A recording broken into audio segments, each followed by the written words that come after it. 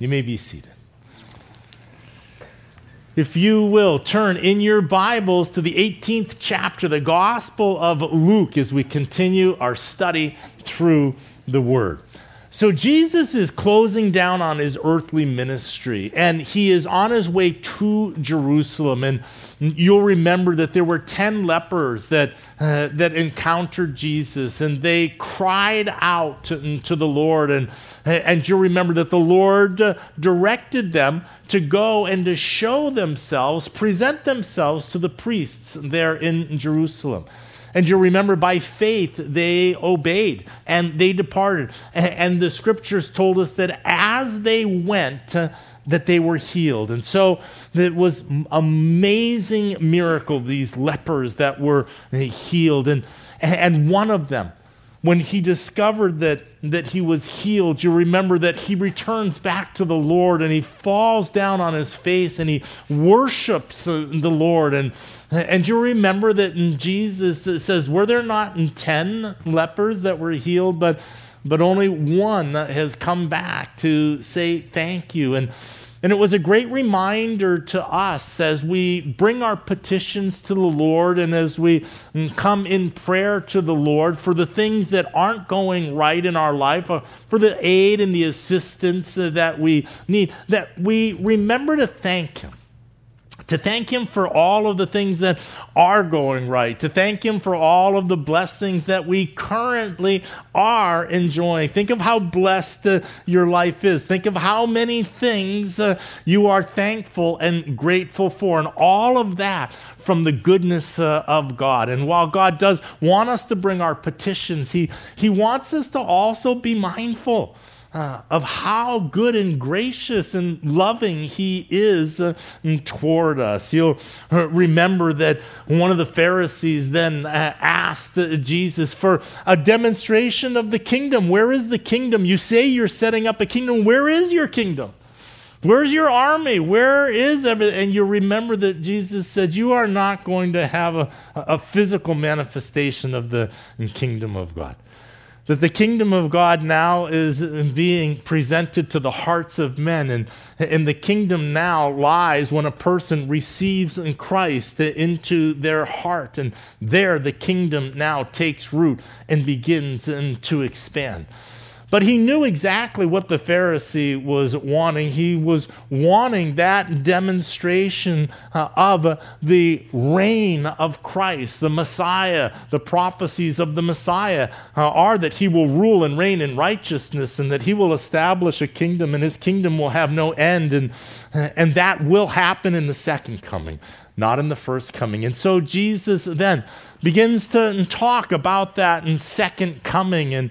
And you remember that he instructed us and told us that the second coming of Christ, it is not going to be a private return. It will be a public demonstration as the lightning flashes from the east to the west. So also when the Son of Man comes, it will be a global, universal experience as the Lord returns. And as far as the timing goes, it will happen suddenly. When the Lord returns, it is going to be without warning. The Bible tells us that no man knows the day or the hour that he will return.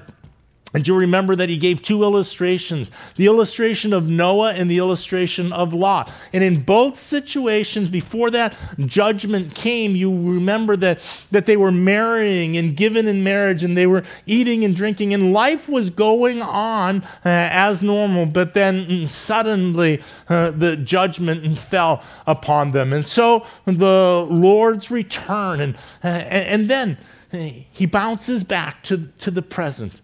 And he says, but anybody who is seeking to save their life is going to lose it. And anybody who loses it for my sake will save it. Well, what did he mean by that? And we talked about how the Lord was telling us that Jesus isn't somebody that we add to our life. He does not allow us to remain enthroned in our life, building our kingdom, and then asking Jesus to come and to join our kingdom and to help us build our kingdom.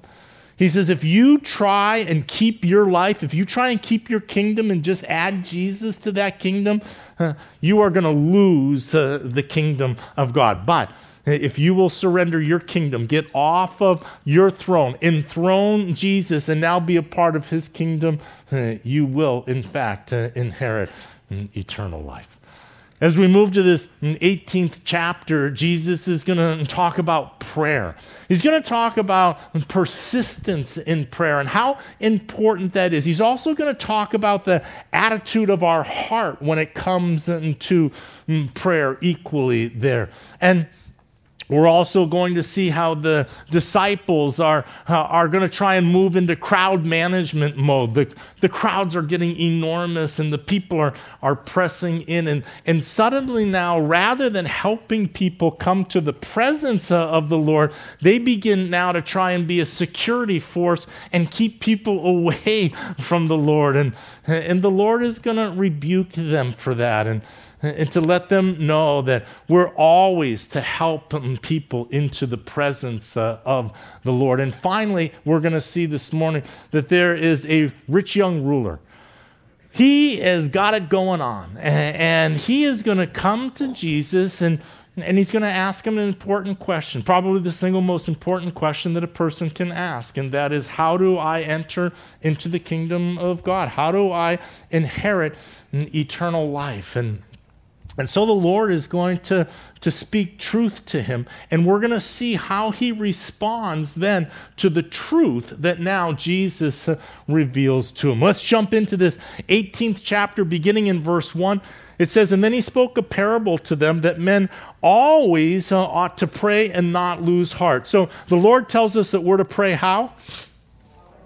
Always, that we're to always be in a state of prayer. And I was thinking about that. How do you actually pray always? The Bible tells us to pray without ceasing. And here we see the Lord tells us that we're to always be praying. It's like, can you come to dinner? No, I can't come to dinner. I'm praying. I mean, how do you live your life and yet always be praying? And when I grew up, I was taught specific prayers, and they were structured prayers. And then I would say them in the morning when I got up, and then I would say them at bedtime when I would go to bed. We would have different prayers for our meal time, and so you had specific prayers and you had specific times of prayers, and that was how I learned how to pray. But as I began to grow and understand that God doesn't want us to be limited to specific rote prayers, limited to specific times of the day, that God wants to be interactive in our life, and that God wants a relationship, and that God wants real communion. He wants real dialogue. He wants a real conversation. Prayer is just simply a conversation with God. And so here it says that we're to be in a running conversation with God. And that is now how I understand to be praying without ceasing. Much in the same way that my wife and I have an ongoing, continuous conversation, and it keeps getting interrupted by various different things, and then it's right back into the conversation. We have a text thread that we have. We text each other during the course of the day. Some text more than others, and some days they're more, and it's a back and forth. It's an ebb and flow. It is this continuous relational communication and entanglement into a oneness as we do life together. And that's how I understand our relationship with God. He doesn't want set times that we come in with rote prayers. There's a place for set times, and there's a place for structure. But God wants to be ingrained and intertwined and entangled into a oneness with Him, to where we are in this constant state of communication with Him. And so we see here Jesus exhorts us, encourages us that we ought to pray always. In verse 2, saying, there was in a certain city a judge who did not fear God nor regard man. So we're going to get a parable And here Luke already tells us the point of the parable, and that is that we are to pray always and to not lose heart. He sets it up with a judge and a widow, verse 3. Now there was a widow in that city, and she came to him saying, "Get justice for me from my adversary." So the setting is this judge. He is a corrupt judge. We know that in Jesus' day, there were many magistrates that were appointed by the Romans. And these magistrates, they were not interested in justice. They were just interested in leveraging their judicial position into financial gain in their pockets. Whoever could offer the judge the biggest bribe won the case. And so it was very frustrating to have a judge now that you couldn't actually get justice from, but that he was just available for purchase. So you have an unscrupulous judge. He doesn't care about God. He is not bound by any morals or ethics whatsoever, and he doesn't care about people. He is just in this for himself. And then you have this widow. And throughout the scriptures, widows and orphans represent the most vulnerable of society. We see not only in the Old Testament, but also in the New Testament, where there is a responsibility to look after and to take care of the less fortunate and the vulnerable that is here.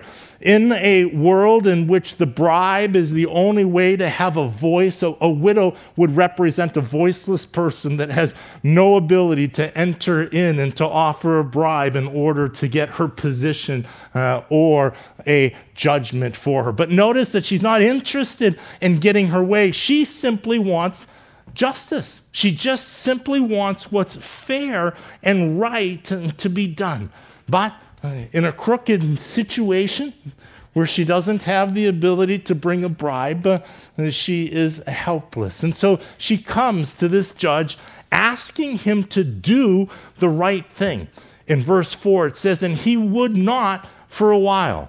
He's not bound morally before God, and she has nothing to offer him. He is not going to gain power or prestige or a favor owed from a widow is not something that he was placing value in. So he saw no value in exchanging a judgment on her behalf from anything that he would receive from her. And so, since it was centered upon himself, and she had nothing to give him, he did not move. He was not moved by her petition and to give her justice. And so for a while, he does not.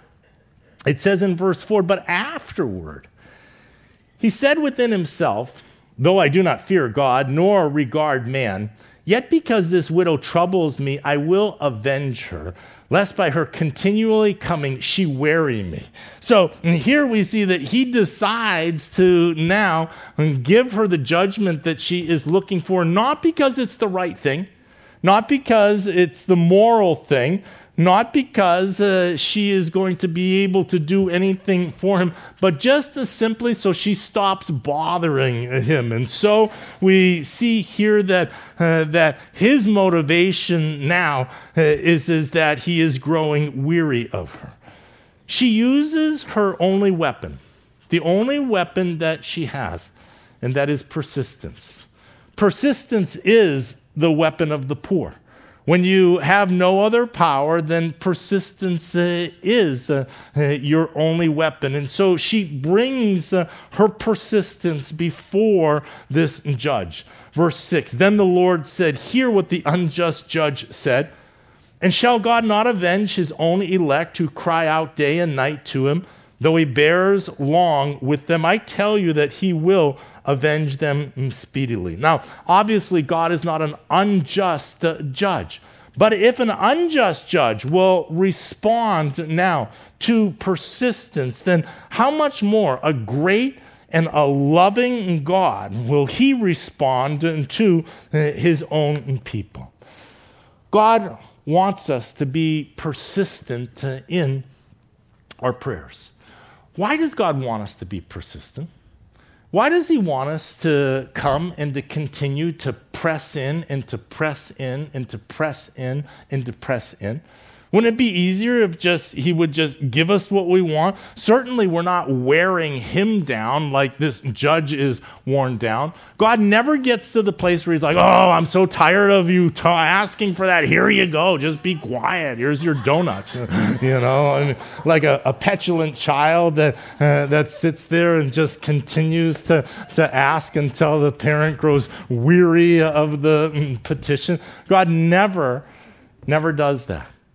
But yet we see that God does want us to be persistent in our prayer. Why? I believe the reason is because prayer changes us. The persistence of our prayer doesn't change God. We don't wear him down and doesn't change his heart, but persistence in prayer changes our heart. It helps us to distill in our life that which is just the chaff to what is the essence. What is it that you truly want? I can remember when our children were young and I would ask them for Christmas, what do you want for Christmas? And it was so funny when they were little, they would say something different every single day. It was whatever the commercial that they had just seen, that was the next thing that they wanted. Every day it was something different. But as they got a little bit older, I can remember asking them, what do you want for Christmas? And they would say, this is what I want. And every day I asked them, they would say, Dad, why are you asking me? You already know this is what I want. Their hearts were focused. They had identified and purposed exactly what it is that they wanted. I think that sometimes our prayer can be that all over the place. It can be that just, Lord, I want this, and the next day I want this, and Lord, help me with this, and help me with that. And our prayers can be all over the place. But the Bible tells us that God will give us the desires of our heart. What do you truly want? What do you want in earnestness that you are willing to focus on and identify and continue to ask God for? If this afternoon the Lord was going to meet with you and he said that I will give you one petition, whatever one petition, one prayer that you ask, I will give you. Do you know automatically, instantly, exactly what that petition is? Or would you need to stop and really pray through that and sift through your heart of all the different things? What is it that you truly want? Prayer, sifting through the wants and the desires down to the earnestness of what is your heart? What is it that you are desperate? What do you earnestly want above everything else from the Lord? And then be persistent in that. This woman knew exactly what she wanted. She wanted justice in this situation. She wasn't asking for all different things. She was narrowed and laser focused and persistently bringing that one petition. God wants us to distill down to the earnestness of what our heart's desire is, of what our cry is. And so as Jesus teaches us about prayer, pray constantly, keep a running conversation, but also focus on what is the most important and be persistent in that. And then Jesus, as he has been bouncing back and forth between the second coming and now talking about today and our hearts and lives today, between receiving the kingdom of God into our heart and the millennial reign of Christ that is going to be set up when he returns, we see that Jesus bounces back again to the future. The cross is in sight. Jesus' earthly ministry is coming to an end, and there is only so much that he is going to accomplish in his first coming, and everything else will be accomplished in his second coming. And verse 8 ends with a glance and prophetically to the future, and he says, nevertheless, when the Son of Man comes, will he really find faith on the earth? As he is giving instruction in a parable about praying, he then jumps forwards to his second coming, to his return. And he asks an insightful question. He says, when he returns, when he comes back, will he find any faith here upon the earth? It's interesting, there is a theology, kingdom now theology, that tells us that we need to go out and evangelize the world, and not until the entire world is evangelized is the Lord then going to return and reign over the kingdom that has been set up as we evangelize the world. But I want you to know that I don't see that lining up with Scripture whatsoever. The Bible says that in the last days that there's going to be a great apostasy that is going to take place. And an apostasy is a sliding away from the faith, a turning away from the faith. Jesus here asks the question, he says, when I come back, will there be any faith whatsoever? As we look at the world and the state of faith throughout the world, we look at Europe and we see how Europe has moved into what they describe now as post-Christian. Over there, they have incredible cathedrals and churches that are all over the land, but they are empty. And in fact, they are being purchased by Muslims and being turned into mosques over in Europe today.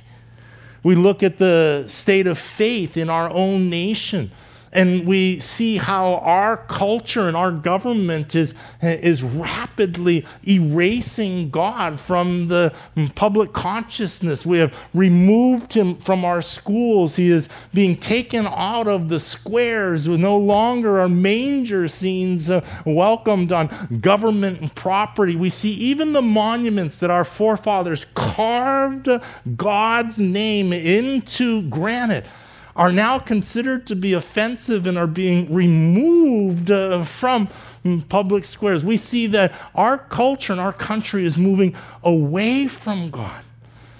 And I read this verse and it says, when I return, will I find any faith upon the earth? As I look at what's happening in our nation, it tells me two things. Number one, it tells me that we are definitely moving into the end times and that the Lord's return is absolutely imminent, and that is just one more of the fulfillment of the signs of the time. But the other thing that encourages me is that God always has his remnant. God always has his people who want to study the Word of God, that want to worship God, that want to walk with God, and want to remain faithful to him. And so I am encouraged by all of the people that still do worship God and love God and continue to grow in their faith.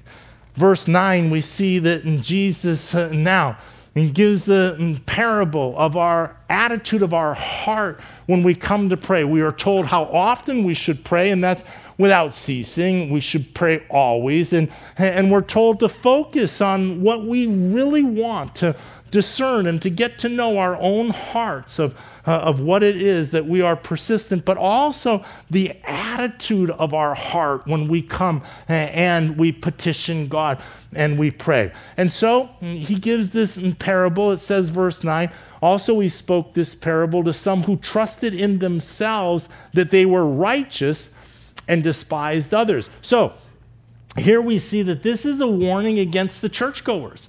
This is a warning against those who are in church, that are worshiping, that are reading the Word. And so there was a warning that our faith and our worship wouldn't turn into a self-righteousness within our hearts. He is going to give a dichotomy of two people as they approach God. They are the opposite ends of the righteousness scale that existed in the nation in Jesus' day. At the top of the righteousness scale, you would put the Pharisee. They were the ones that were working the hardest at keeping the law. And at the other end, the most unrighteous person, representative that you could come up would be a tax collector. Tax collectors were unscrupulous. They were as unscrupulous as the judges because the government sanctioned them to collect X amount. And that's what they had to turn in. And everything that they collected above that, they got to keep.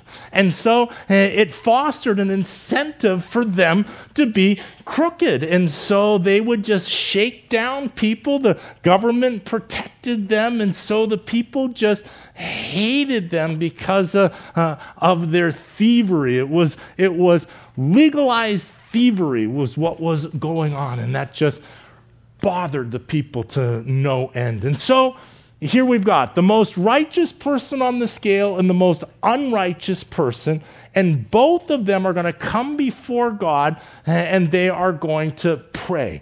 And so he speaks this parable now, verse 10. 2 men went up to the temple to pray, one a Pharisee and the other a tax collector. And as Jesus is teaching, you can just hear them going, boo, he mentions the tax collector. And it says, verse 11, and the Pharisee stood and prayed thus with himself, God, I thank you that I am not like other men, extortioners, unjust, adulterers, or even as this tax collector.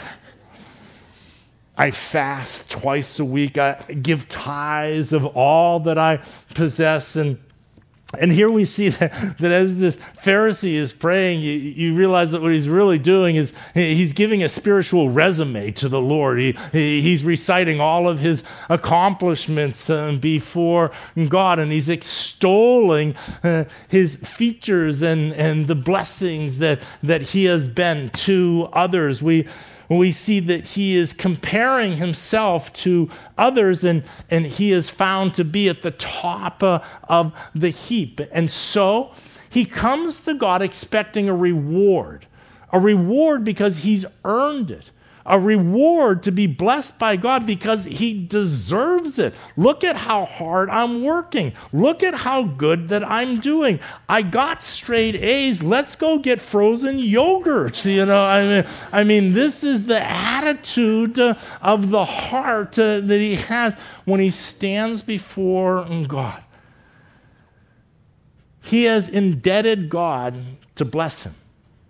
Because he has worked so hard and because he is doing so good, God owes him the blessing. He has determined that he is righteous. He has compared himself to everybody else, and so, compared to everybody else, he looks pretty good and has considered himself to be righteous. That is self-righteousness. Self-righteousness is when you create the standard of righteousness and then apply it to everybody else and to yourself. And by that scale that you have created, you will always get a passing grade. The problem with it is that you are comparing yourselves to others with an artificial scale. You can always find somebody that's doing worse than you. No matter how bad you're doing, morally or otherwise, you can find other people who are morally further down the ladder than you.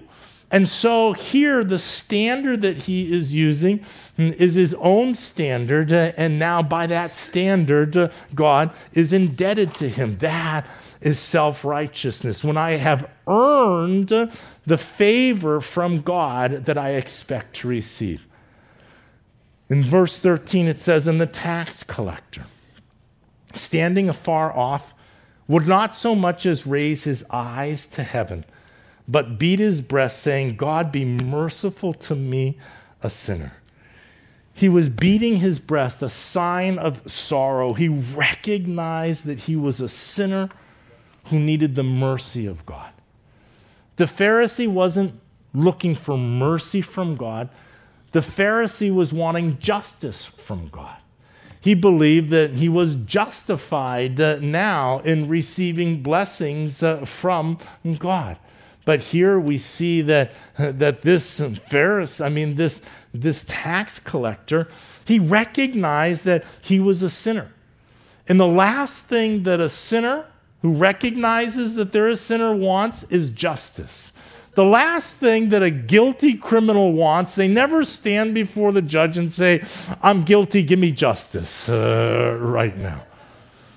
When they are guilty and when they are caught and when the case is dead set against them, they simply go, I plead for the mercy of the court. I throw myself on the mercy of the court. Mercy is saying, don't give me what I deserve, but give me grace that I don't deserve. It's asking for what we do not deserve, the mercy of God. And he falls upon the mercy of God.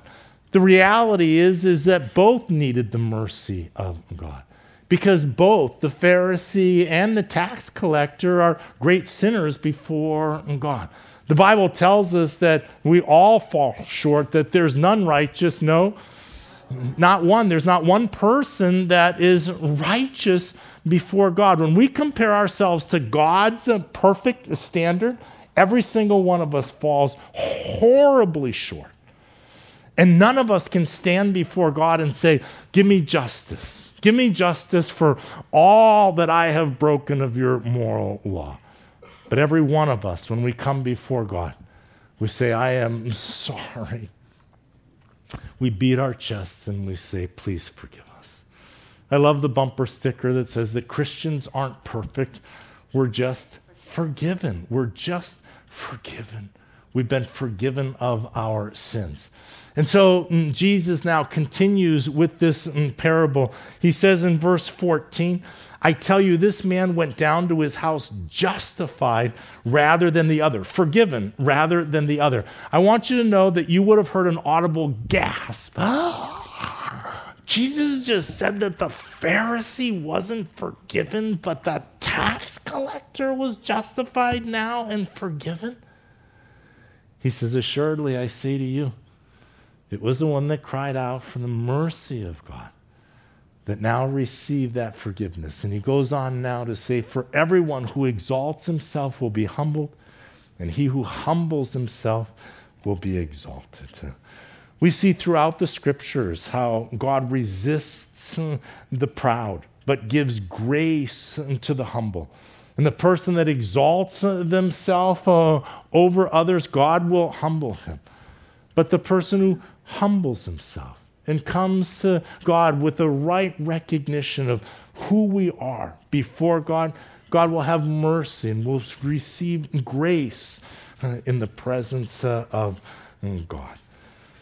In verse 15, we see now, then they also brought infants to him that he might touch them. But when the disciples saw it, they rebuked them.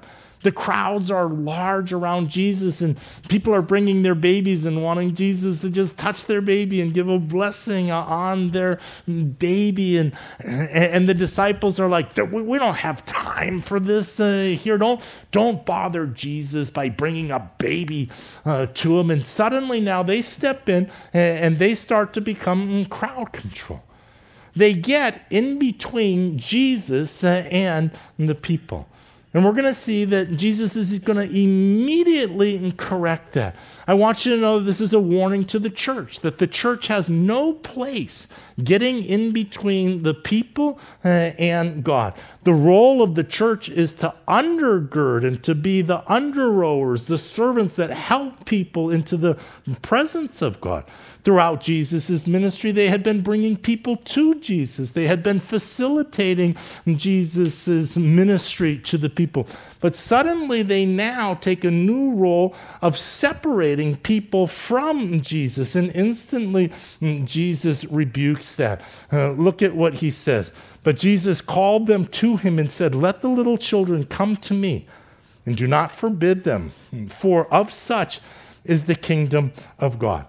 When a church wants you to be connected to them, and they're more concerned about your relationship with the church, and they are the ones that will now help you into the presence of God, that is when the church is out of place. Jesus says, let them come to me directly, and do not forbid them. And then we see that he welcomes the children because they have the kind of faith and trust that is necessary for us to enter into the kingdom. He says in verse 17, assuredly I say to you, whoever does not receive the kingdom of God as a little child will by no means enter it. And so we come with faith and we come with trust, and that is what children exhibit so beautifully.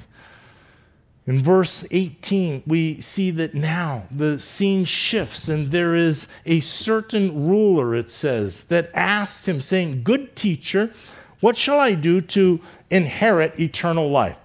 A a very wealthy, powerful young person. We call him the rich young ruler. Matthew's gospel and also Mark gives us details of him. He is young. He is incredibly wealthy, and he is very influential. He is a ruler. He has the whole ball of wax going on here in his life. And he has now assessed the future. As a businessman, he's probably thinking about leveraging his money and investments and where the market is going to go and how to stay ahead of it. And as he is forward thinking, he also forward thinks on his own life, recognizing that at the end of this life, he will breathe his last breath at some point, and then what happens?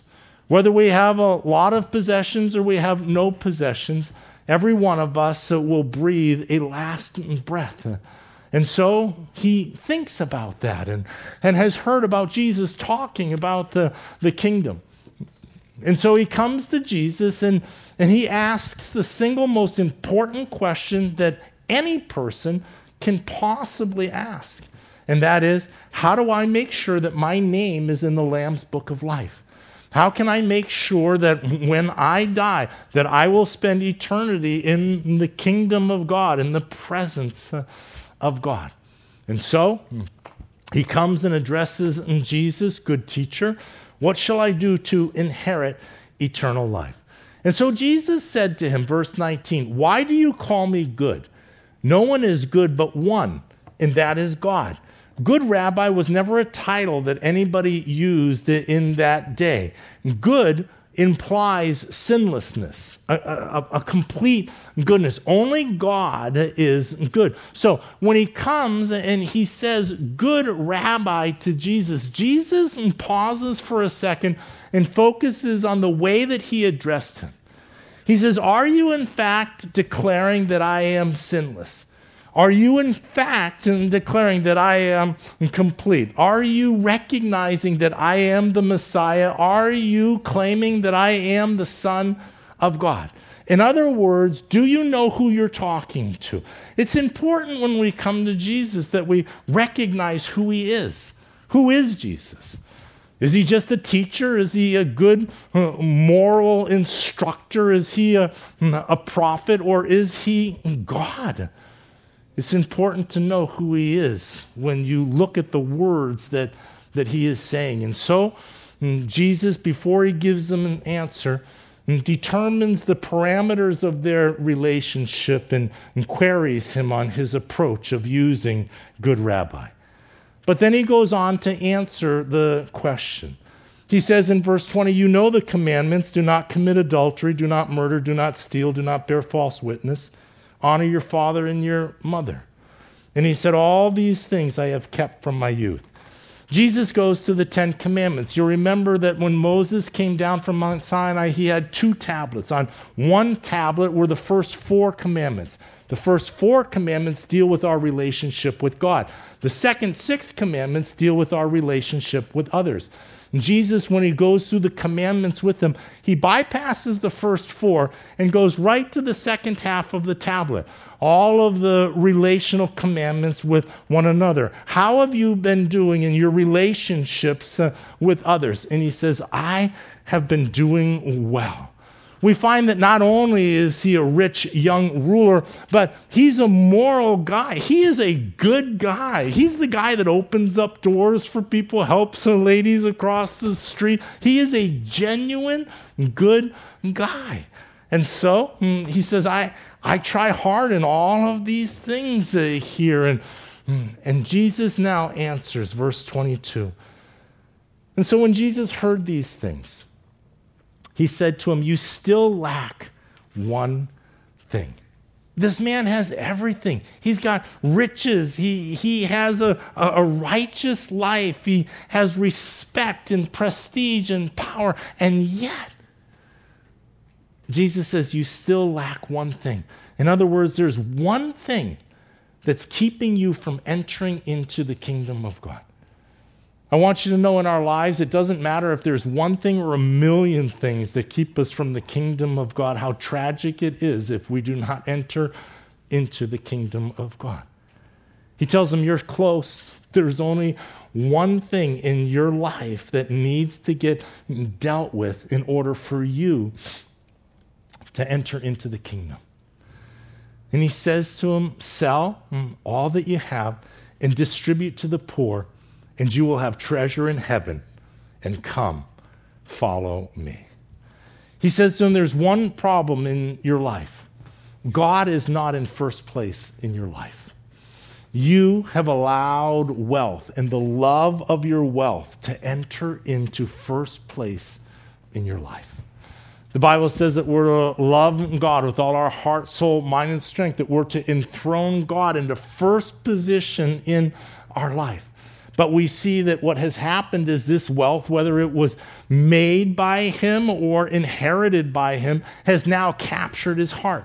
When he wakes up in the morning, his thoughts are about his wealth, how he can protect it, how he can increase it, and how he can expand it. When he lies in bed at night, his thoughts are to his wealth, the strategies that he is going to make. And so what is in first position in his life is wealth. He's guilty of idolatry.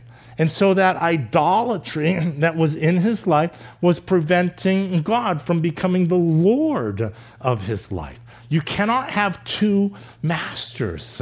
And so you will either love the one and hate the other. You will despise the one and serve the other. And so Jesus says you must tear down your idol. Idolatry must always be pulled down in our life so that the Lord can assume the position in our life. And so he tells them, you need to get rid of it. That's what he said to this person. That was their idol. Does every person need to get rid of their wealth? No. Every person does need to get rid of their idolatry that is in their life. And so he says, once you tear down the idolatry that's in your life, you're going to be free. And who the Son sets free is free indeed. And now he says, you'll be able to come and follow me. You'll have treasure in heaven, but you'll be able to come and to follow me. But you can't have two masters. You can't have two in first position in your heart. And if God is not in first position in your heart, then you love the cares of this world. And so Jesus lets him know exactly what he has to do. Luke's gospel moves on, but Matthew and Mark let us know that the rich young ruler, it says that he went away sorrowful. The truth that Jesus gave him was not truth that he was willing to absorb at that time and to comprehend. And any time we move away from God, anytime we go away from the Lord, we are going to be sorrowful in our life because we are heading in the wrong direction. As we close our study here, I want to turn our attention for a moment back to verse 1. Back to where Jesus, it says he speaks a parable to them that we always ought to pray and not lose heart. And it was the not losing heart that really kind of captured my attention. Discouragement and hope that leaches out of our life. It is one of the great tools of the enemy. The enemy wants you discouraged. And discouragement oftentimes comes when we're waiting on the promises of God. When we're waiting for God to do something, to move, to stand upon the promises of God, and then to be waiting for them to transpire, and how difficult waiting is. And how while we are waiting, the enemy loves to come in and to tell us that it's not going to happen, that that's never going to happen, and that you should give up on it and quit on it. It is difficult in our lives to wait. We can't control others, and we can't control circumstances, and there are situations and trials and hardships that we are forced to endure, that we simply have to wait. And it is in those times that the enemy so loves to come in and to bring discouragement. But here we see that Jesus tells us that we're to pray continuously and not lose heart. God is faithful. Amen? And we need to trust God and to stand upon the promises. And I want you to know that waiting isn't doing nothing. Waiting is not the absence of action. Waiting is a verb. Waiting is doing something. What are you doing? I am waiting.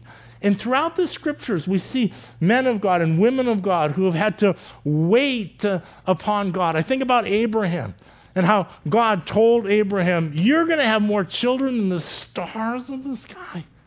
And yet, Sarah was barren and they had no child. And the years and the years and the years that they stood upon that promise from God, and there was no evidence whatsoever that anything was going to change and that they would ever have children. But they had to wait. And I think about the discouragement that they had to have gone through while they were trying to hold on by faith. But God ultimately did exactly what he said he would do. I think about King David. He's this young lad, and Samuel the prophet comes and anoints him as the next king over the nation of Israel. And what happens is his stock begins to go up. God's hand of blessing is upon the next king of Israel.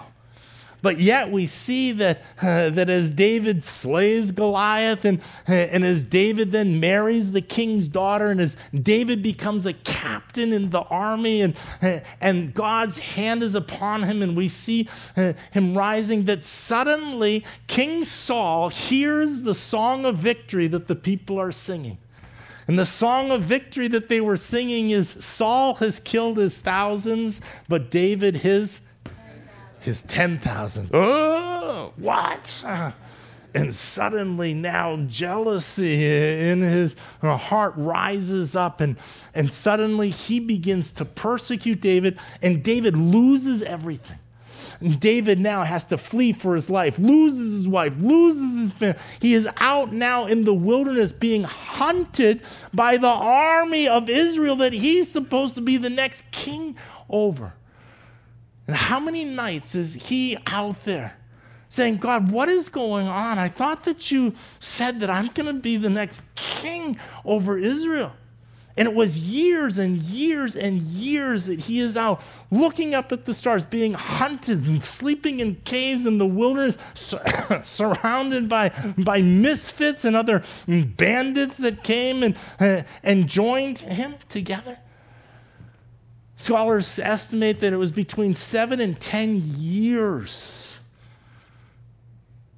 of waiting on the promise of God. And yet God ultimately vindicates David. And he does become the next king over the nation of Israel and becomes its greatest king. Here's what I want you to know. I want you to know that the will of God for your life is never easy. Amen? Amen? Say that with me. The will of God for my life is never easy. It is not going to be easy. It isn't easy. You are called to be a soldier now in the battle between good and evil, and you have now taken boots up onto the battlefield. God's will prevail, but it will not be easy. And we will come through stretches where we're going to have to wait upon the promises of God. But I want you to know that the waiting is not a punishment from God. God was not punishing Abraham. God was not punishing David. God is not punishing you while you are waiting. God works all things together for good. And sometimes when we're ready to move, it's like, come on, let's go. God, I'm ready. Can we get this show on the road?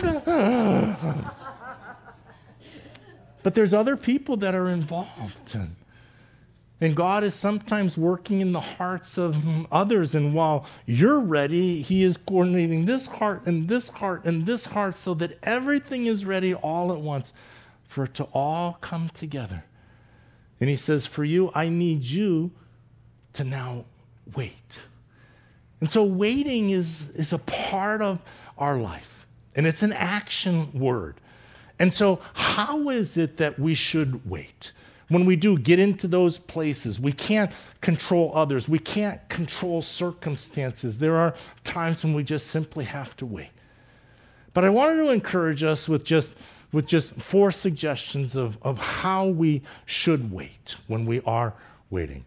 Number 1, wait prayerfully. Don't just wait. Remember that waiting isn't the absence of action.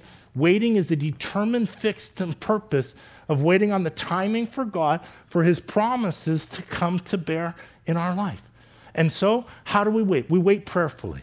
Continue to pray. Continue to press in. And so, we want to constantly be praying while we are in a state of waiting. Secondly, wait patiently. Nobody wants another Eeyore. Oh, God, here I am waiting, just another day. I'm sure you're not going to do it today, so I'll just suffer in silence. Oh, not so silent. God wants you to wait patiently. Be patient. God is moving, and God is moving at the perfect speed. I have found that God is never in a hurry. I want him to be. God's never in a hurry and God's never late. He is timing everything together, and we cannot see the unseen, but he does see the unseen. And so, just wait patiently. Wait prayerfully, wait patiently. Thirdly, wait expectantly.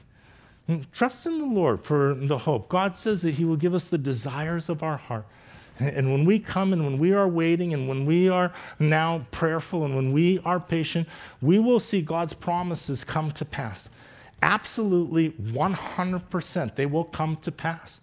And so, wait with expectation. Don't be discouraged and don't be hopeless. And finally, be persistent. Continue to press forwards in your life and be persistent in the things that you are waiting on. And Jesus says to pray without ceasing and to be persistent in bringing those petitions. And so while we're waiting, let's learn to wait well. It's not just checking out. It's not just the absence of action. It is being prayerful. It is now being patient. It is being expectant. And it is being persistent. And that is how we can wait well. For when we build our life upon the promises of God, they will most surely come to pass. And what God has spoken to you, that he has said he will do, he will do. And we may need to wait for his timing in our life, but may we wait well. Let's pray. Father, thank you for your word. And we ask, God, that you would just help anybody that is going through a time of discouragement, where hope is now ebbing out. Lord, may they fix a firm grasp upon your promises, Lord. And Father, may we not grow weary in well-doing. May we not tire, Lord. We do not expect your will to be easy in our life. But Father, there is nothing that is more worthwhile. Help us, Lord, to wait on you, and to wait well. And it's in Jesus' holy and precious name we pray. Amen.